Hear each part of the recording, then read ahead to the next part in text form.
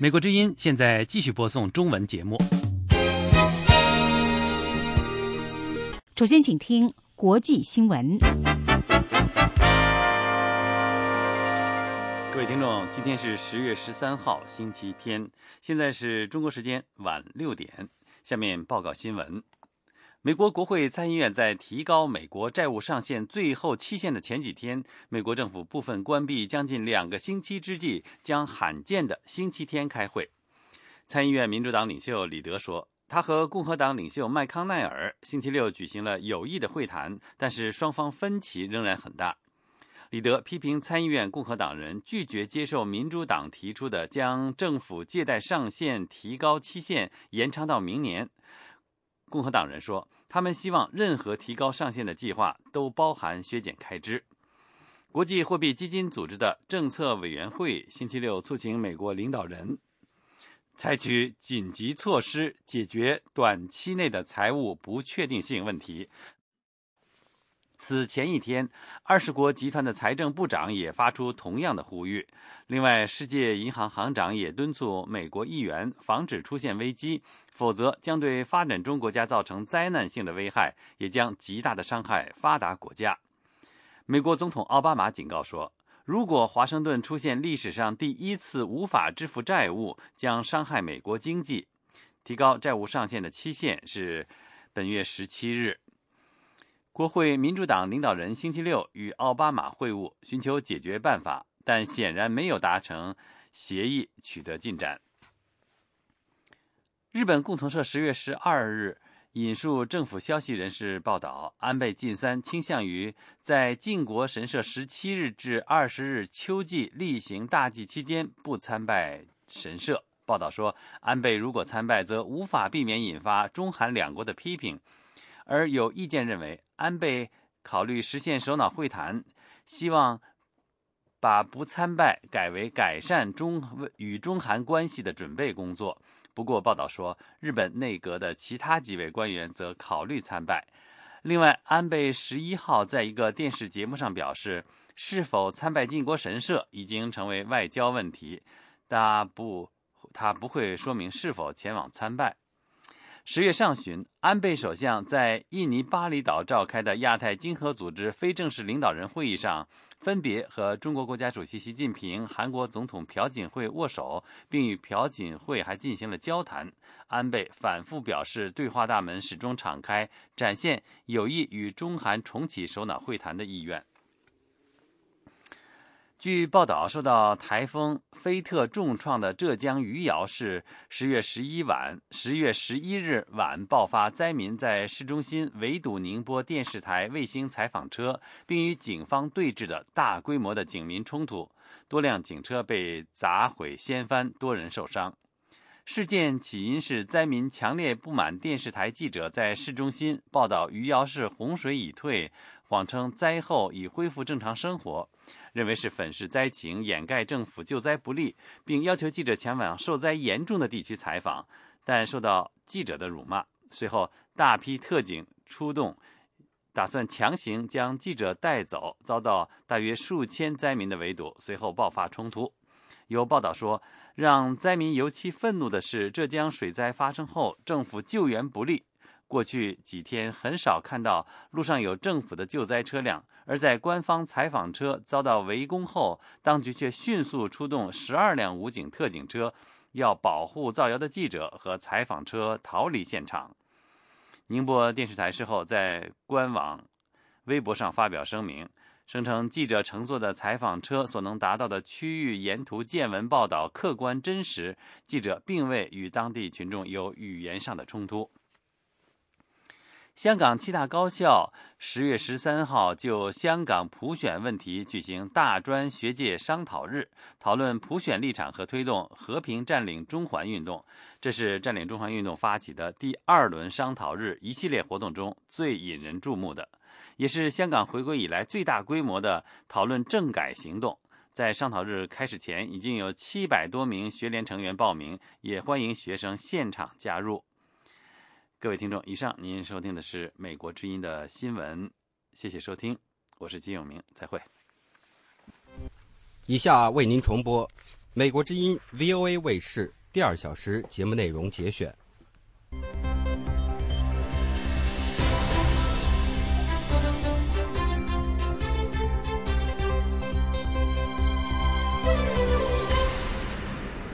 各位观众朋友，晚上好，我是宁欣，欢迎收看美国之音 VOA 卫视10月11号的焦点对话节目。今天我们讨论的话题是：中外资金撤离中国是暂时的现象还是大趋势？对中国经济将造成什么影响？奥巴马缺席亚太经合组织会议，是否显示美国重返亚太的决心不够、诚意不足？我们的4位嘉宾分别是中天新闻华盛顿特派员臧国华先生，人权组织公民力量创办人杨建立先生，普林斯顿大学学者程小农先生，以及政论作家《中南海厚黑学》一书的作者陈破空先生。程小农先生和陈破空先生是从美国之音的纽约演播室参加我们今天的节目，欢迎各位。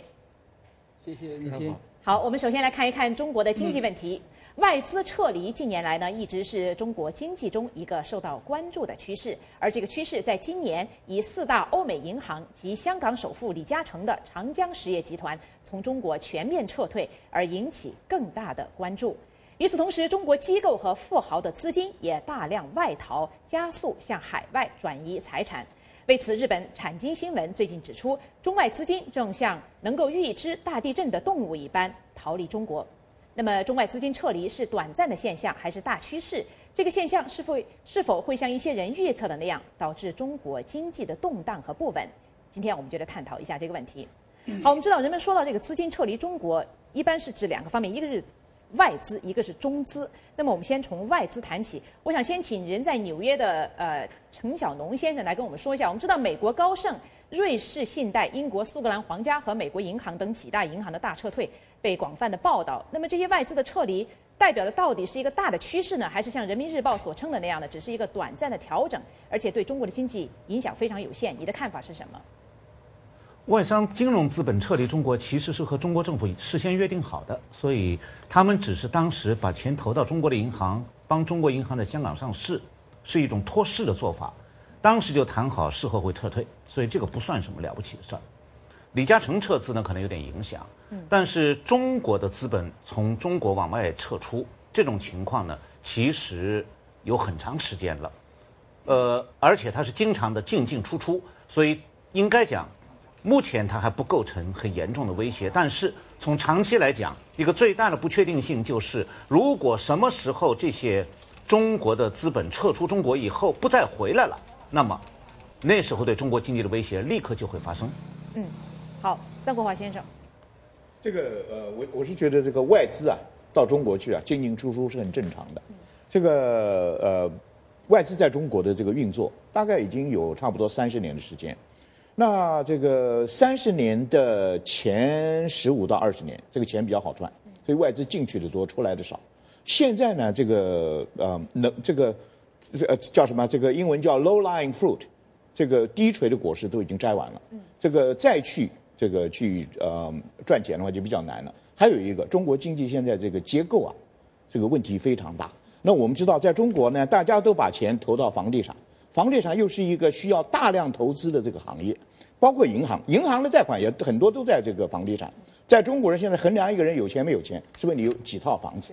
那这个房地产这个泡沫越来越大，所以这个外资在这个点上撤离，我觉得这个他们也是预估到中国银行业尽管到目前为止还在赚钱哦，还是中国最赚钱的行业，可是很快，因为这个地方政府的这个很多债啊，这可能就要倒债了嘛。所以在这样的情形下，这个他们这个预知中国的经济可能出大问题，所以撤资我觉得很正常。好，外资这几个月明显的表现出来一种观望的态度。大家都知道，中国虽然有很多的钱在运转，但是它这个回报率已经在逐渐降低，而且目前也面临着中国政府在准备调整经济政策的这个阶段，所以大家观望会比较多。习近平上台以后，比较明显的表现出来在政治上的保守和经济上的一种开放。因为经济上开放不是说他愿意开放，是因为这个结构不调整，可能这个经济就会砸到他们手里去。尤其是2008年的这个救市所造成的这个后果影响，所以他进行这个要调整。这调整的过程中，那当然大家都要观望。所以这个资本的特点是，它有赚钱的地方，它一定要去。就像狼闻到血一样，它非常敏感。那现在说目前的撤资是不是一个长期的现象，很难讲。我觉得要观察。最大的不确定性是什么呢？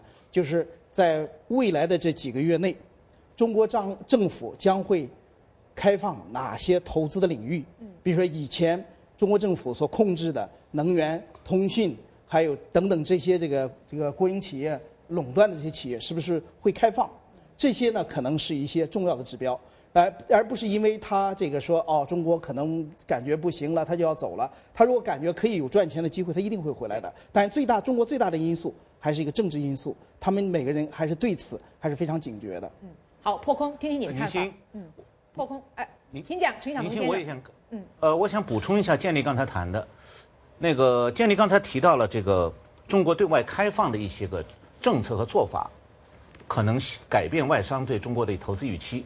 我想说呢，其实根据中国外资这个资本外流的情况来看的话，事实上中国国内的因素对资本外流影响更大。我看了一下，有一个特点，就是每一次，比方讲这个18大以前的权力斗争导致了资本外流，然后18大之后资本又回来了，然后今年的5到6月反腐的风浪高一点的话，资本又开始外流。所以从这些现象来看的话，其实是中国国内的政局不断发生变动，还有政策不断一些国内政策，像反腐政策，都会导致资本外流。好，再听听破空的看法。破空，我首先补充一下关于这个外资的撤离。中共财政部长向怀成他感慨说，由于欧美4大银行的撤出，就是美国高盛投资银行、瑞士的信贷银行、英国的苏格兰皇家银行和美国银行最近的宣布全面撤出。他说将带走20万亿人民币的资金，实际上相当于中国国民生产总值 GDP 的1/3，比1/3还多一些。他说这个将使中国的各级政府面临更大的债务困难，就是更大的借贷困难，因为现在中国的各级地方政府都面临一个债务危机，债务深重，所以对中国的影响是不言而喻的。再一个提到李嘉诚，李嘉诚是中共商人治港的一个典型，把他称为爱国商人。他曾经是带头到中国内地投资的这么一个香港巨商，那么今年他突然采取动作，他把这个300家的大型超市在中国内地的都撤走，把在广州、上海的高档办公楼宇都卖掉，然后他把资金投向了欧洲这种通讯和这个基础行业。那么这说明欧洲虽然债务深重，但是李嘉诚看中的是欧洲的前途。以前李嘉诚投资中国，看中中国的经济上升的势头。但是他今天撤出中国，肯定是他跟中国的内部的富豪和贪官不一样，他不是出于不安全感，他是觉得中国的经济走下坡路，可能会出问题。说李嘉诚的撤出具有指标性意义，他一走的话，我想香港的富豪会跟进，恐怕会群起效尤。说李嘉诚跟外国银行他们的看法不是出于安全不安全感，主要是出于盈利的预期和对中国经济的预测。说这个预测呢，跟国内的情况呢，就是更好有个错位。好，关于李嘉诚我想这个一个是和破空稍微有点不同的看法，也做一点补充。我觉得来考察李嘉诚的这个撤资到底产生什么影响，要微观上来看。因为这个李嘉诚一向的投资特点是什么呢？他投资回报一定要高，就是他和一般人的这个要求是不一样的。一般大概每年5-6个百分点回报就 OK 了。但是现在他的长江实业还有这个和记黄埔，就是叫做长河系列，平均的回报率每年是10%到15%，而它抛掉的呢，基本上是3%到5%，就是说3到5%对很多人来讲已经是不错了，但是这是它的投资特点。尤其是去年5月25日，他这个把他的这个财产分配宣布以后，也等于说让他的长子李泽钜来接班，他成了新的掌门人以后，李泽钜呢，他是有这个国际观。他这个在这之前已经开始规划，把资金要移到海外，要移到欧洲。而这个欧洲现在正好是处在这个经济危机的时候，所以很多的投资可以抄底，它叫抄底欧洲，所以那边的回报率显然是很高。当然，这个回报率肯定是他预估是要比在中国的投资和香港的投资要高，但这并不意味着他在香港和中国的投资就没有回报了，所以到底有多少商人会跟进，这仍然是一个不确定的事情。对，李嘉诚的特点就是说他比较有眼光了哈，他想的比较远，他要走这个他吃第一口，所以他进军中国的时候，当时超市也好，办公楼也好，那个时候他吃第一口嘛，所以他赚的很多。就像你说的那个水果掉的比较低的树上长的就先被摘掉。现在的情况是什么？现在说他现在做的这些超市也好，办公楼也好，这个中国自己的商人在做啊，所以这个竞争就非常的激烈，所以他撤资实际上是一种这个战略的转移。好，关于外资，我还有几个问题需要理清的，因为我觉得很容易混淆。那么我们知道，在外资投资的，还是请陈晓东先生发表一下看法。很多人认为，在2007年之前，外资对于中国的投资呢，主要是产业投资，比如说制造业等等。在2007年之后，转向金融业，很多是比如说对于银行这样的行业的投资。那么现在金融业显然就是中国给民众造成的印象，至少官媒就觉得海外的金融业在中国有很大的投机性，那么就是所谓热钱流进流出。那么他们把中国这个金融市场有时候不稳是归咎于来自海外的这些投机基金或者投机的这个资金。那么您怎么看这个问题？我想在这里先回答一下关于那个外商金融的投资问题。金融投资其实是中国政府和外国银行商量好的一个做法，我前面提到过，就为了让中国这些银行虽然有大量坏账，但仍然能够在香港上市圈钱，所以请一些外资银行帮着托市，让他们买一部分中国银行的股票，这就被中国人看作是外资银行投资到中国来。其实这些外资银行对中国这些银行根本就没有信心。当时答应中国政府说得很清楚，3年5年我就一定要撤资的，所以他们只是办个托，现在托儿演完了，他们撤了。所以现在这个外国金融资本已经不重要了。但是我们今天谈的所有问题当中，有一个问题，一直没有分清楚，就是我们现在讲的外资到底指的是什么？外资有真的和假的之分。我做过分析，大概总的情况是这样：从1979年到2012年底，中国引进的外资总数大概是12800亿美元，其中有60%是假外资。为什么这样讲？就是如果去研究中国政府国家统计局公布的这些资料，可以发现，这个来自工业化国家，包括欧美还有台湾在内，这些国家的外资基本上只占20-30%。那么剩下的来自哪里？我专门做了一个分析，然后发现很有趣。其中，香港这个洗钱中心有占很大一部分，原因是香港其实在90年代，上世纪90年代已经把大部分工业化资本都转移到中国去了，所以香港在本世纪初开始没有多少资金。但是香港从本世纪初开始往大陆转移的投资越来越多，原因是香港逐渐成为中国的中资公司还有中国的贪官们洗钱的一个地方。另外还有9个令人很奇怪的小岛国，现在是对中国投资的一个重要的来源。这9个小岛国是英属维京群岛、开曼群岛、萨摩亚、毛里求斯、巴巴多斯、百慕大、巴哈马群岛、文莱和马歇尔群岛。刚才讲的香港加上这9个小岛合在一起，居然占中国引进外资在2008年是70%，去年达到将近80%。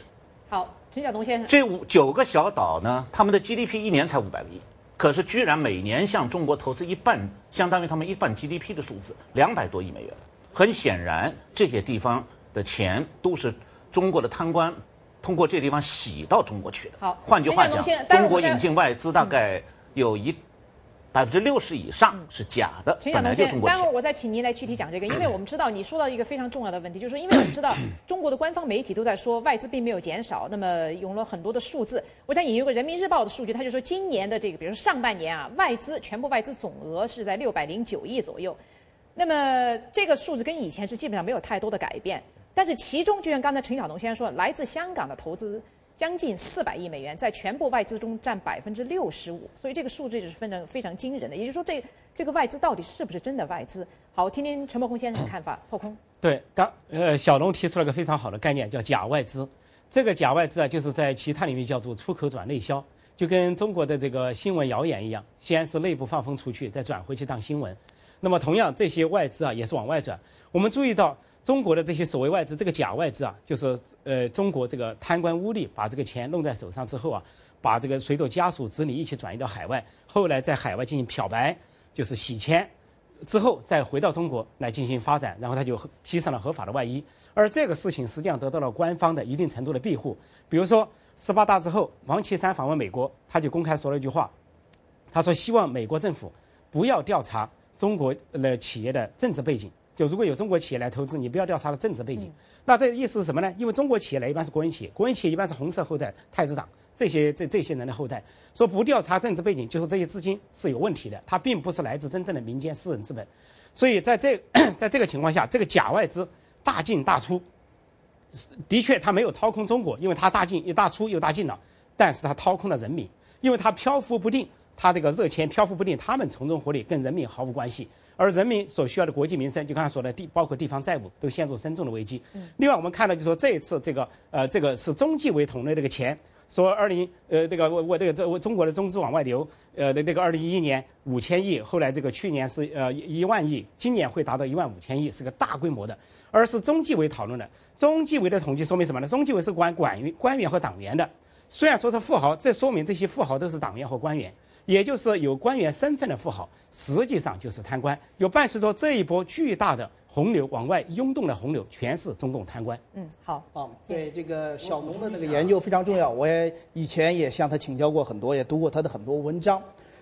像这几个这个群岛，就是这个避税天堂啊，里边的资金呢，到中国去投资的可能呢没有小农先生说的那么大，因为我所了解呢，有很多的美国的商人。还有其他西方国家的商人也到那儿去注册公司，注册公司因为他避税嘛，他那钱也会进入中国去。但是不管怎么讲，小农的这个数字可能我没有具体的数字，但是肯定是非常庞大的。那这笔钱呢是这个中国贪官，还有一些国营企业的商人拿出来的钱又回到中国去。那即使这笔钱不出来，也是掏空老百姓了。刚才这个破空讲。实际上，他留在中国也不会是中国人民的，对吧？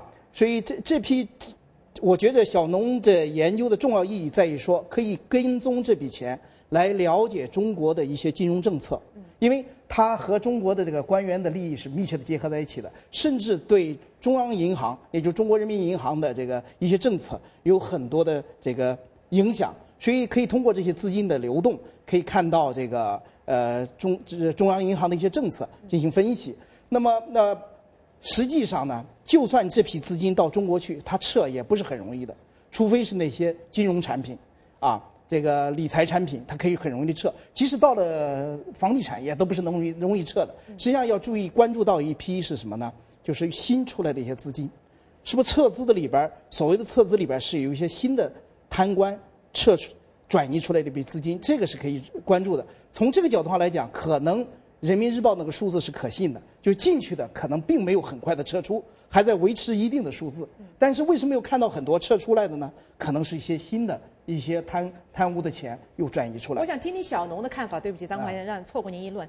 就是刚才你说到，我觉得非常重要，就是说你说这些资金很多是从中国资金到外面去漂白以后，再以外资的形式进入中国。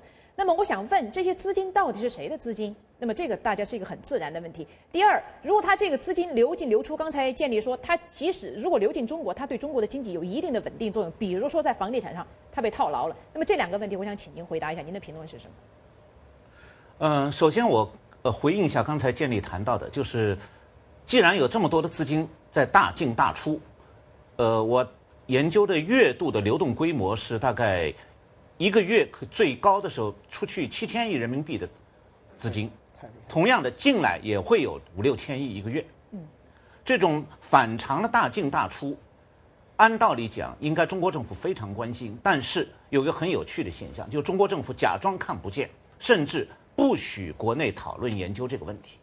在2004年，商务部专门对此做过研究，而且发表过报告，但是这个报告被政府下令封杀，不许公开讨论。原因是中国政府很清楚地知道，必须要保护这些资金的流出和流入，中国经济才能够稳定。那么为什么？就是这笔钱的主人，我的判断是绝大部分就像破空讲的是贪官。那么它的流动情况呢，可能比建立估计的要灵活得多。因为从这个中国人民银行公布的外汇占款的变动来看的话，很明显，这个经常会发生一个月几千亿人民币的外汇占款，或者增加或者减少，那就意味着说他们有充分的手段可以把钱洗进洗出。中国现在的外汇管制对贪官们没有什么妨碍，也不见得会被房地产套牢，原因是他们本身在国内是有权势的人，他们有办法摆脱这些种种的控制。那么唯一让他们担心的就是或者是反腐，或者是权力斗争，或者是金融政策改变，比方房地产房市的政策改变，让他们感到吃亏。我觉得最有趣的就是这些贪官虽然把钱送到海外去以后，他们并不安心的把钱留在海外，而是一定要把它搬回中国去。原因是他们不是商人，如果是商人，钱到了国外照样投资运作，也可以运转。但是只有这些官员，他们并不懂什么商务，所以对他们来讲，最放心的、觉得最可靠的方法，就是把钱洗完了以后拿回中国来，还在中国炒作、炒房地产等等等等。所以在这种情况下，中国现在这个钱的流进流出，它可能会是一个长期现象，而且显然中央政府在保护这个。我是觉得哈，这个中国的这个假外资，这个问题啊由来已久，而且数量特别巨大。这个小龙这方面呢做了这个深入的研究，这一点我是很赞同他的看法。但是我觉得哈，假外资里边不全是贪官的钱。这个据我所知啊，这个贪官呢，他如果在外面如果弄到钱的话，很多这个钱就放在外面，为他的家人、为他的家族将来使用。他不可能把这个钱呢，在这个已经出去了，他再调回来使用。那这笔假外资到底是谁的呢？我这个里边不排除哈有一些是贪官的，但是大笔绝大部分我觉得是中国政府在控制的。比如说是这个国企、国营企业，他在外面做了生意，把这个钱放在海外，然后呢，这个也实际上是有人在管的。有一部分可能就是这个国企的老总挪为自己了，但是他还有相当大的一部分，实际上还是这个国企的，甚至是政府在调动。为什么要有这一笔钱放在那儿呢？所谓的黑钱，就是当外资真的大举退出的时候，它毕竟有一部分资金可以顶进来。告诉大家，就像现在我们看到的，真的如果外资全面撤资的时候，你可以告诉他外资没有减少啊，还是有钱。我觉得这个里边很多政府行为，我自己觉得有朋友啊，过去在这个国内，这个最开始啊90年代中期的时候，他买了很多房子，用这个公家的贷款、私人关系贷了款买了房子租给外商，那赚了很多钱。这个钱他要人家一定给我打到香港去，在香港的账户上，不能回这个。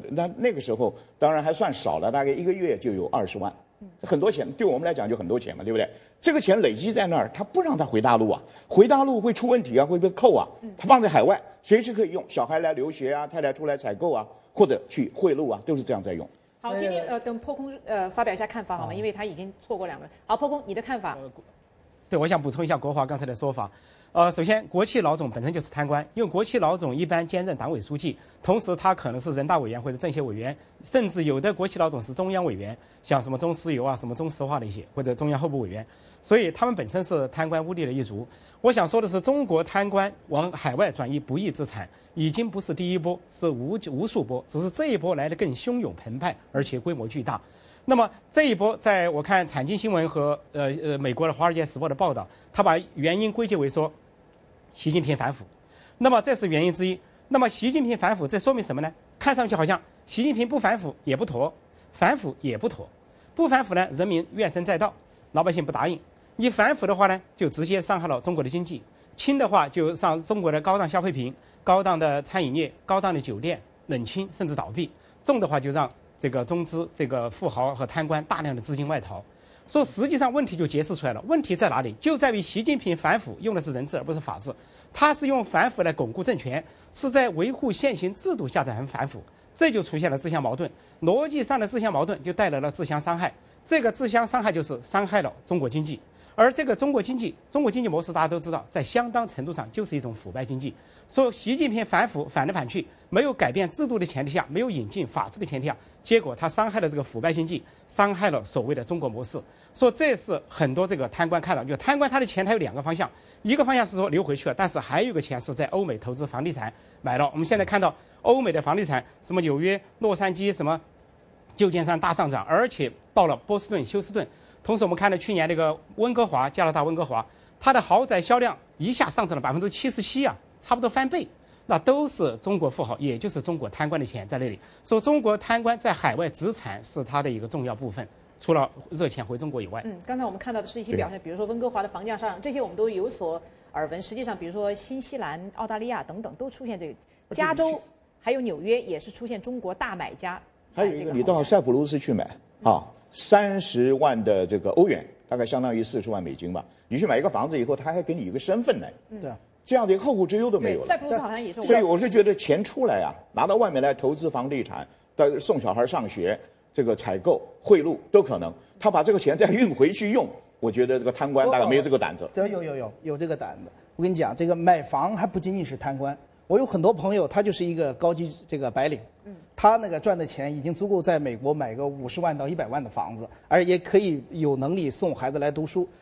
这些人。你不要小看这些人购买力，他人数非常众多，所以他也在这儿支撑着这个美国的几大城市的这个房地产。所以贪官的钱，他不会说我这个温家宝的钱出来，再用温家宝的名字回去，他不会做那么傻的。他们这一套已经做得非常这个精细了，已经30几年了，所以他们出来的资金，你基本上很难找他的这个痕迹，都很难找到踪迹。所以呢，我觉得小农的这个研究非常重要，但是还要继续，就是说。怎么能够找到他的踪迹？因为他再回去，你根本不知道是谁的，所以和反腐也没有什么关系了。所以呢，他之所以说要出来再回去，就是要逃避这个东西。好，说到这个热钱的踪迹，我想就是说到一下香港。一般《华尔街日报》最近有篇报道讲到，香港作为中国贪官还有就是资金外流、非法资金外流的一个重要的门户。我要请陈晓东先生跟我们介绍一下，就是香港作为这个大陆非法资金外流的一个重要门户啊，它到底它的作用，跟我们介绍一下。有一些数据最好。陈晓东先生，现在关于这个中国资金外流的具体的方法和管道，基本上是查不出来的。原因在哪里呢？我介绍下面一个方法，大家就知道了。这个生意在海外已经经营了20-30年了。这个方法是这样：在香港的公司比方讲和在美国的公司合作，如果有台商或者港商要把资金汇进大陆。那么他把钱打进香港的账户以后就不动了，然后有要把钱转到海外去的大陆的贪官，他只要把人民币打进这个香港港商或者台商在大陆的银行账户，然后港商台商的钱外汇呢就直接从香港再打进美国的账户。所以实际上当我们谈资金外流和资金流入的时候，真正的流入并没有和流出没发生，只是双方结账结算。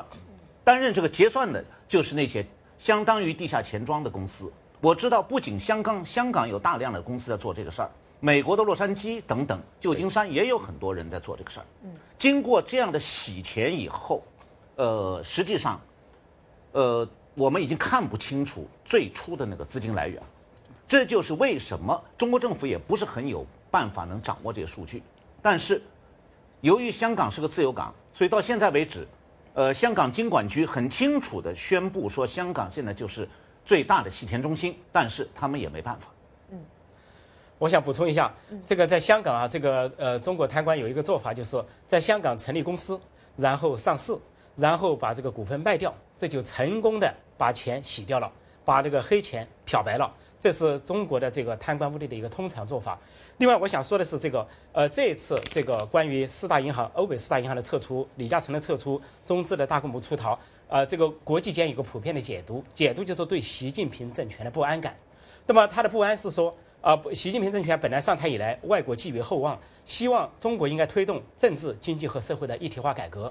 但是习近平是反其道而行之，没有想到他是政治上向毛泽东路线去那个回归。另外，在这个经济上也在走，而且呢，在这个全面的收敛、压制言论，比如说搞网络文化大革命等等。说，而且尤其外商这次那个美国银行的撤出的一个背景是，上海自贸区本来是一个自贸区示范，他们在观望，结果不断加长的负面清单，不断这个缩水的这个所谓的自由范围，把一个自由区变成一个不自由区，所有这些都令外商非常的失望。也就是说，国际间对中国经济做出了一个基本的判断，就中国的经济无法再上台阶，基本上是走下坡路，甚至可能出现崩溃，甚至在日本有专家预测3年内崩溃。但这个说法恐怕是言过其实，但是也不妨作为一家之言。好，建立好像有不同的看法，参考。我觉得破空讲的属于国际上的这个已经做出基本结论，这个没有这个结论，因为我一直在读这个经济学家，中国研究中国的各种看法都有。有一个经济学家还讲说是中国，我们已经让他上手术台宣布他死亡好多次了，这现在又有多少人这个在宣布他死亡？到底会不会真的死亡呢？就是说国际间的这个研究没有定论，所以破空那个我不太同意啊。那中国呢？我们来看中国，它这个习近平上台以后，我不叫他左转，我叫他意识形态和言论的控制的收紧，就是政治上的保守主义及市场经济这个改革开放这个路是即便比较清晰的。就不管怎么样，他这个市场经济这一条，他要往前走，他不往前走，这个经济砸在手里，政治上也要砸在手里，所以这一条是基本。但是外商不光是外商，中国的这个一些这个商人也都在观望，因为任何政治上的变动都要一定的时期才能确定他要怎么走。但是我排除政治不说，现在在中国来讲，并不是没有经济上的增长点，比如说网络商务，比如说这个它是没办法这个阻止的，比如说落后地区的这个网络的这个就 Internet 这个网叫什么这种社交媒体的这个设置等等，还有所谓的这个城镇化，都可能成为未来的增长点。虽然城镇化它伴随着对于很多的政治、经济、社会问题，但是商人他看的就是他又有增长点。我想那个好，请等一下。但是现在我想反驳一下建立的一个说法。但是现在问题就是什么呢？现在外商所看的不仅仅是经济问题，之所以观望有政治上的原因。这就是为什么很多人说我要很谨慎，我要短期投资的很重要的一个原因。好，破空。我必须表达一个跟建立完全不同的一个观点。他刚才说的习近平政权政治上这个叫收紧，政治上实际上大家都在向左转、向后退，这是肯定的。经济上它在市场经济往前没有，绝对没有。中国的市场经济在大踏步的后退，就叫做国进民退，一直在进行。为什么这么说呢？现在欧美银行和外资测出的一个关键就是认为中国在对待外资上这个不公平，基本上是偏袒国营企业。而国营企业就是中国的一个根本，就是由红色后代所控制的一个经济命脉。说这种都是对市场经济的反叛，那个背叛。而且温家宝在历任前到欧洲访问，他说了一句话，他上任10年，他说有2个遗憾，其中一个遗憾就是西方一直不承认中国的市场经济。事实上，中国的市场经济就是没有得到西方的承认，中国自己也没有承认。建立上海自贸区就承认它的贸易不自由，它不是一个市场经济。它把自贸区进行大规模的限制，甚至连过去邓小平开发深圳的魄力都没有，这都是对市场经济的一个倒退。说现在的习近平政权不是正左经右的问题，而是正左经也左。说这个是在全面的倒退。说我跟那个建立观点完全不同。对不起，建立，我来回避一句。我想请陈晓东先生也回应一下，他刚才有看法。陈晓东先生，请你也来发表一下看法。请快一些。我和破空的看法可能相近，而且要更进一步。我的看法是中国最近这跟习近平没有太大关系，而是整个经济正在走向从市场经济倒退回半计划经济。原因是中国现在的整个经济越来越依赖于房地产，而房地产的开发越来越依赖于地方政府的盲目的投资项目和盲目的借债。那么这种情况下，等于是政府在操纵经济。那么地方政府的所谓操纵经济呢，是一种半计划性质，就是它没有很严密的计划管理，但是它用一种计划经济的方式，用行政命令来代替市场经济的运作。这种情况下，地方政府越来越多的介入，支配的中国经济的走向，这必然的会导致中国的市场经济逐步往后退。那么这种情况呢，从长期来讲，会导致中国的假外资进一步的撤离中国。所以从这个意义上讲，我觉得不光是习近平的反腐手段可能动摇中国经济，而且呢，中国现在这个地方政府的操纵经济的这个过程，也会把真外资和假外资都一起往外赶。一旦这个现象同时发生，真假外资同时往外大量的流动，而不愿意再回来，那么中国经济就会立刻发生大逆转。好，建立最后一个回应机会，30秒。这个小农和破空讲的是这个大趋势啊，这个最近几年来是不是市场经济在倒退？的确在倒退。我说的市场经济的要更步的开放，是现政权相对于胡温而言。在胡温时期，我们都知道，胡温全面的向地方政府投降，然后这个国进民退，对吧？资金完全照顾这个大企这个国营企业。现在我说的要在这个上进行反动，也就是说，习李政权将会在这上的进行对胡温的经济做一些更正要突围。从这个角度上讲，它是一个进步，在经济上。如果说大趋势，当然它是在最近几年是一种市场经济的倒退，但是我要看到的是，所谓的进步和不进步或倒退不倒退，是相对于这个胡温政权。而我预测，这个市场经济往前走，它是不可逆转的，而且它走得不像样，肯定会出现各种不伦不类的问题，而且还有一些政治上的一些危机在出现。但是这条路它要往前走。好，最后看看陈小农先生、陈破空还有没有要补充的？我们因为这一部分的讨论必须结束了，你们两位。我如果是补充一句话的话，我就是说这个说对胡温时代是一个往前走，这是一个不对的说法。因为我们这中外的这个普遍的期待是什么？期待就是说习近平上台以后，把这个胡温时代的经济改革不足的经济改革往前推进，把政治改革缺位把它给拾起来。但是那个习李上台之后反其道而行，经济改革上没有前进，政治改革上大踏步的倒退。他们错误的理解了胡温时代的问题，错误的解读，他们以为胡温时代的问题是软弱，是中央集权的削弱，因此他们在加强中央集权，加强这个权力控制，党政军集中于一体啊，整军整党，搞这些东西。实际上胡温时代留下的就是一个，当时有一个叫邓玉文的人写的文章就说了，胡温时代留下的就是经济改革不力，而政治改革缺位，这是一个中国的一个大问题。陈小农先生，您有什么要补充的吗？我想补充一点，就是现在我们看到的热钱流进流出呢，只是一般人从金融层面看。换一个角度来看的话，这个问题对每个中国人的生存都有直接关系。原因是现在这个热钱的流动规模之大，随时可能造成钱荒。今年的6月下旬和今年的9月下旬2次出现钱荒，原因就是资金突然的反常的外流。那么面对这个局面，现在实际上是无数个就在政府内部运作的这些贪官们，他们掌握着所有的信息，然后他们能先一步，这个比中央银行、比国务院的政策先行一步，采取各种措施来回避可能的各种风险。结果是贪官们在调控中央银行，而不是中央银行调控贪官们的资金流动。这种局面的结果是，将来中国经济的出现失控的可能性越来越大。而对这一点，中国现在政府的判断是相当靠不住的。原因是李克强最近提出来的指示还想用市场经济调节手段去应对这个局面。事实上，中国现在的问题跟市场经济调节已经没关系了。这些贪官自己就在政府内部，是政府内部的问题。非常感谢各位的这个精彩的讨论，有关这个资金的问题，我看各位嘉宾都有非常强烈的这个看法。那么以后我们会继续的讨论这个问题。那么很快呢，接下来我们就要看一看奥巴马缺席这次亚太经合会议呢，是否会影响美国在亚太国家的影响力。请您不要离开，我们马上回来。美国大学毕业生找不到工作，该怪谁？我觉得骂的还是有道理。为什么？这个解没见过逻辑这么不通的东西。外国人怎么见，外国人怎么念。现在市场经济，你怎么还抱着这个教条不放呢？欢迎回到焦点对话。罗马就是被面包和马戏掏空的。宝生，你的看法是什么？每周5晚焦点对话。欢迎回到焦点对话。奥巴马总统缺席本周在印尼举行的亚太经合会议，给了中国最高领导人习近平一个独领风骚的机会。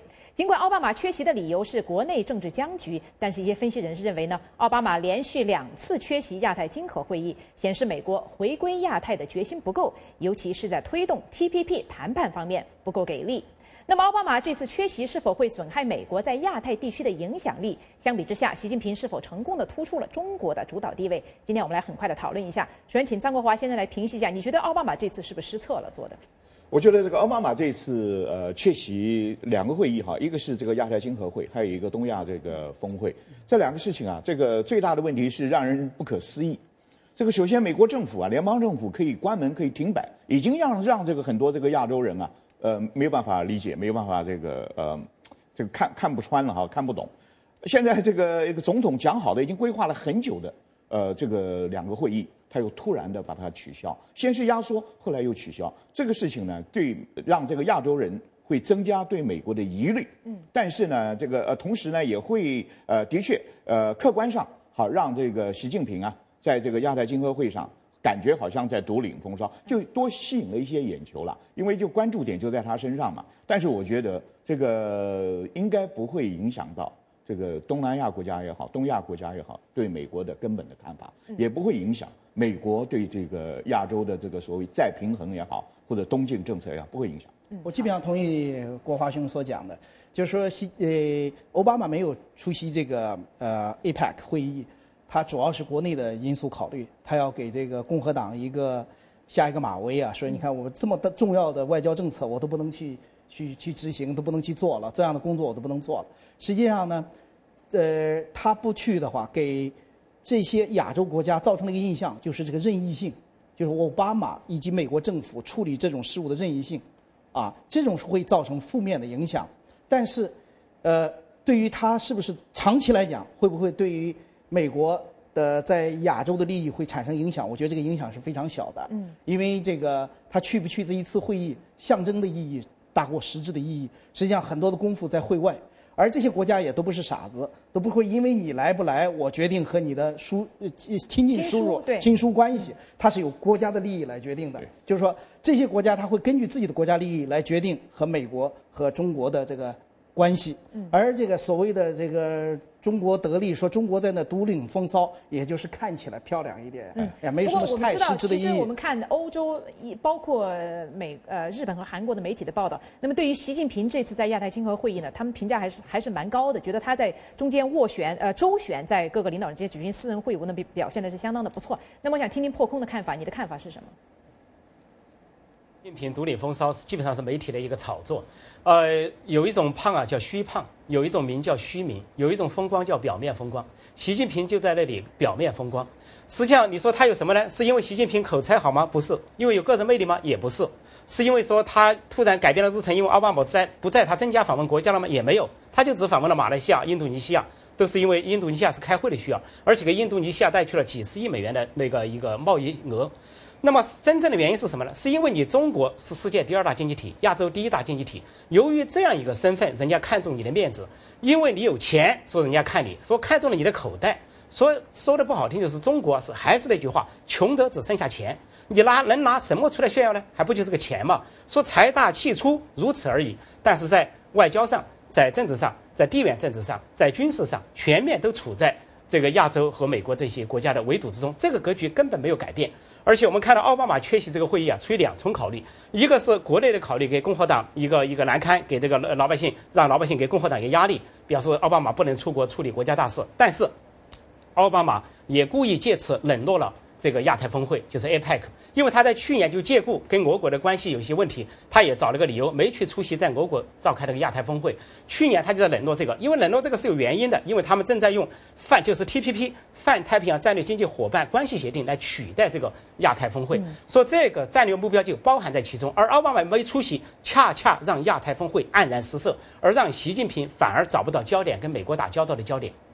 好，我想听听陈小农先生的看法。我们知道您一直对这个 TPP 和这个 APEC 的这个区别有一些研究。那我们知道这次会议，刚才如果是像破空所说，美国是力图在亚洲国家中推动这个 TPP 取代亚太经合的这个地位。那么，请你很快的跟我们的观众介绍一下这2者之间的主要区别在哪里 ？TPP 美国推动的 TPP 和中国主导的 APEC 2者之间的区别在哪里？首先我想说明一下，这个中国没有主导 APEC，APEC 是印度尼西亚提出来的，然后呢成为了一个我把它现在叫做一个论坛。原因是这个亚太这个经合会现在已经变得越来越不重要了。我不是说中国主导或者不主导重要不重要，而是说它从成立到现在越来越没有功效。它成立这个已经是20多年了，但是它本来的目标是促进这些成员国之间的贸易走向自由贸易化，但是它为了迁就这些成员国各自的这个不良条件，比方讲中国和其他国家要互免关税，有一系列的障碍。那么最后的结果是，亚太经合会宣布，它把设立自由贸易的这些条件呢，对发展中国家放宽到2020年，就是说它成立之后30年内它不打算做任何改变。那么这种东西，这样的团体最后就变成一个外交秀，一个论坛，大家发表点说法，习近平念完稿子，大家礼仪性的鼓鼓掌，见个面，握握手，完了。所以现在我觉得对这个亚太峰会 APEC 在投注太多的目光已经没必要了。他今后开多少次会都和不开一样。那么 TPP 实际上不是美国牵头发起，而是这个智利、新西兰和文莱等几个小国发起。本来是他们之间的一个相互的自由贸易区协定，然后后来墨西哥、美国相继加入，因此就变得越来越重要。有很多亚洲国家现在都想加入，但是呢，它和 APEC 最大的不同，和亚太经合会最大的不同是，它的起点非常高，它要求所有成员国一开始按照自由经济、自由社会的标准来签订这个自由贸易协议。比方讲，劳工条件要允许有自由独立工会，这个要尊重知识产权等等等等，不许有政府补贴。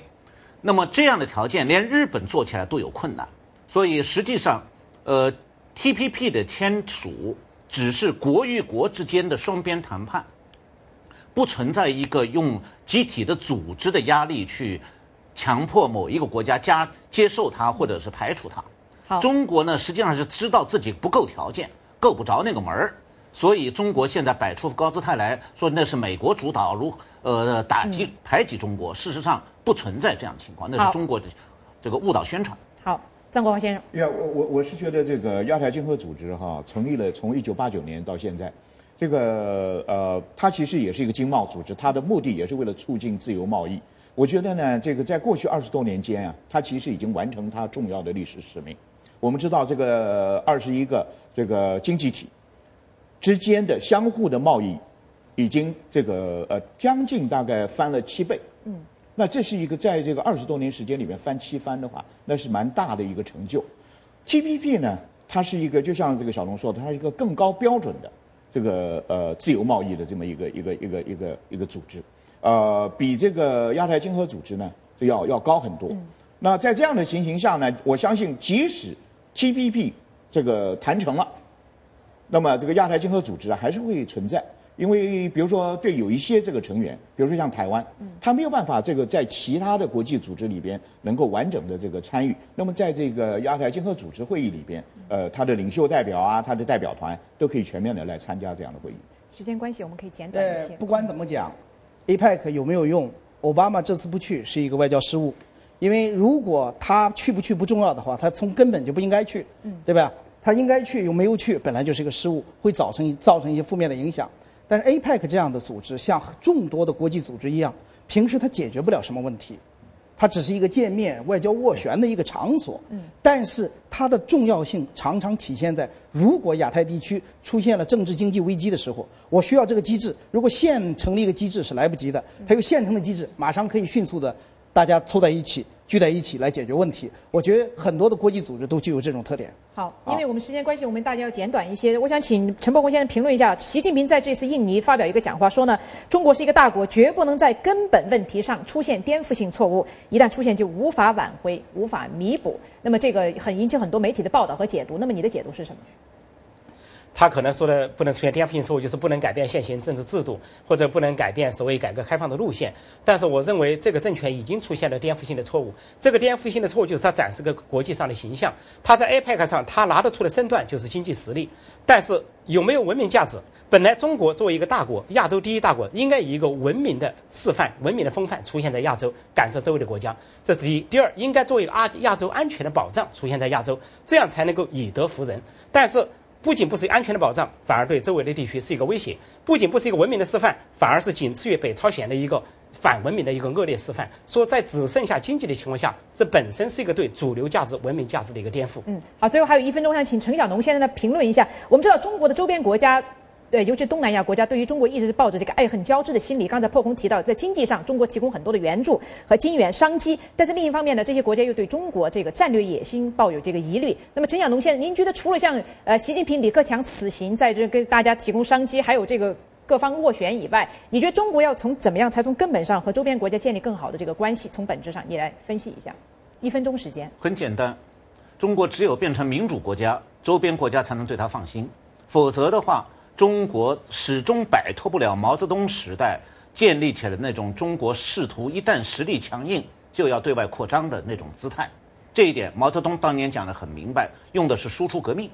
现在中国不用输出革命了，习近平也在墨西哥的大使馆对墨西哥华侨讲过这个话，现在不输出革命了，但是中国还在试图输出它的各种控制力和影响力，包括为了它的利益损害周边国家利益，所以仍然让周边国家感到不安。只有民主国家，一种民主制度，才让周边国家觉得中国是一个可以，在一个共同认的普世价值的标准下可以谈判的对象。好，建立20秒钟时间。这个所谓的颠覆，就是要对现状的颠覆，要不然称不上颠覆。所以习近平借这个国际场合，再向国际社会宣布：你不要瞎猜了，我要坚持我的政治路线，我要坚持我的经济路线。好。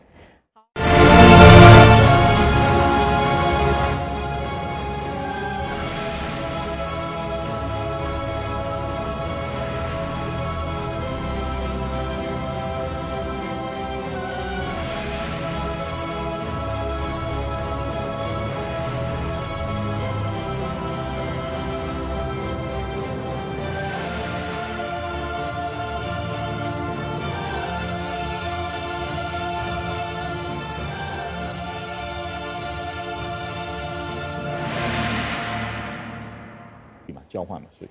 好，谢谢各位的点评，观众朋友，我们今天的焦点对话节目呢就进行到这儿。感谢我们的4位嘉宾张国华、杨建立、程晓农和陈鹏的精彩的讨论。欢迎您到美国之音中文网站或者 YouTube 观看我们的节目，并提出建议。节目最后呢，我们带您看看诺贝尔奖委员会宣布今年的和平奖得主禁止化学武器组织的情景。我是宁欣，祝您晚安，我们下个星期五再会。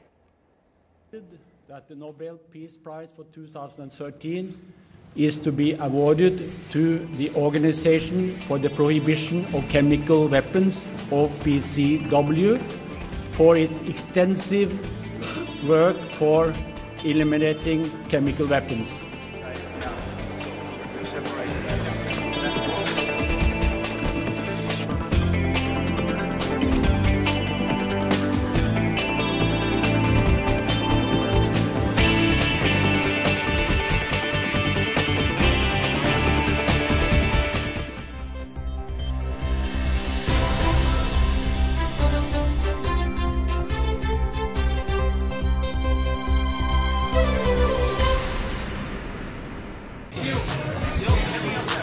Jessica, Fred, 我就要去美国留学了，想学点地道的美语，该找谁呢？上美国之音英语教学网站 www.goenglish.me www.goenglish.u No, .me That's what I said, you You're not listening 你听好了不是 you 是 me M-E Me, me, me It's always about you. You're so spoiled. 哎呀，你们俩别吵了，快点告诉我这个网站到底叫什么，我现在就上。www.goenglish.me See? It's always. Oh, cut it out.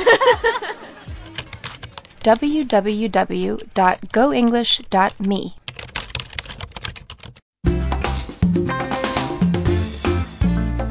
由美国之音编著的新书《国家秘密》7月份出版，并在香港、台湾和美国同步上市。这是美国之音建台以来首次出版以新闻报道为内容的图书，也是美国之音中文部丛书出版计划的一个开端。《国家秘密》从 VOA 卫视的解密时刻中精选了8篇报道，涵盖了中国近现代史上一系列长期存在误解的事件。购书信息可以到美国之音网站上查看。Voice of America, VOA.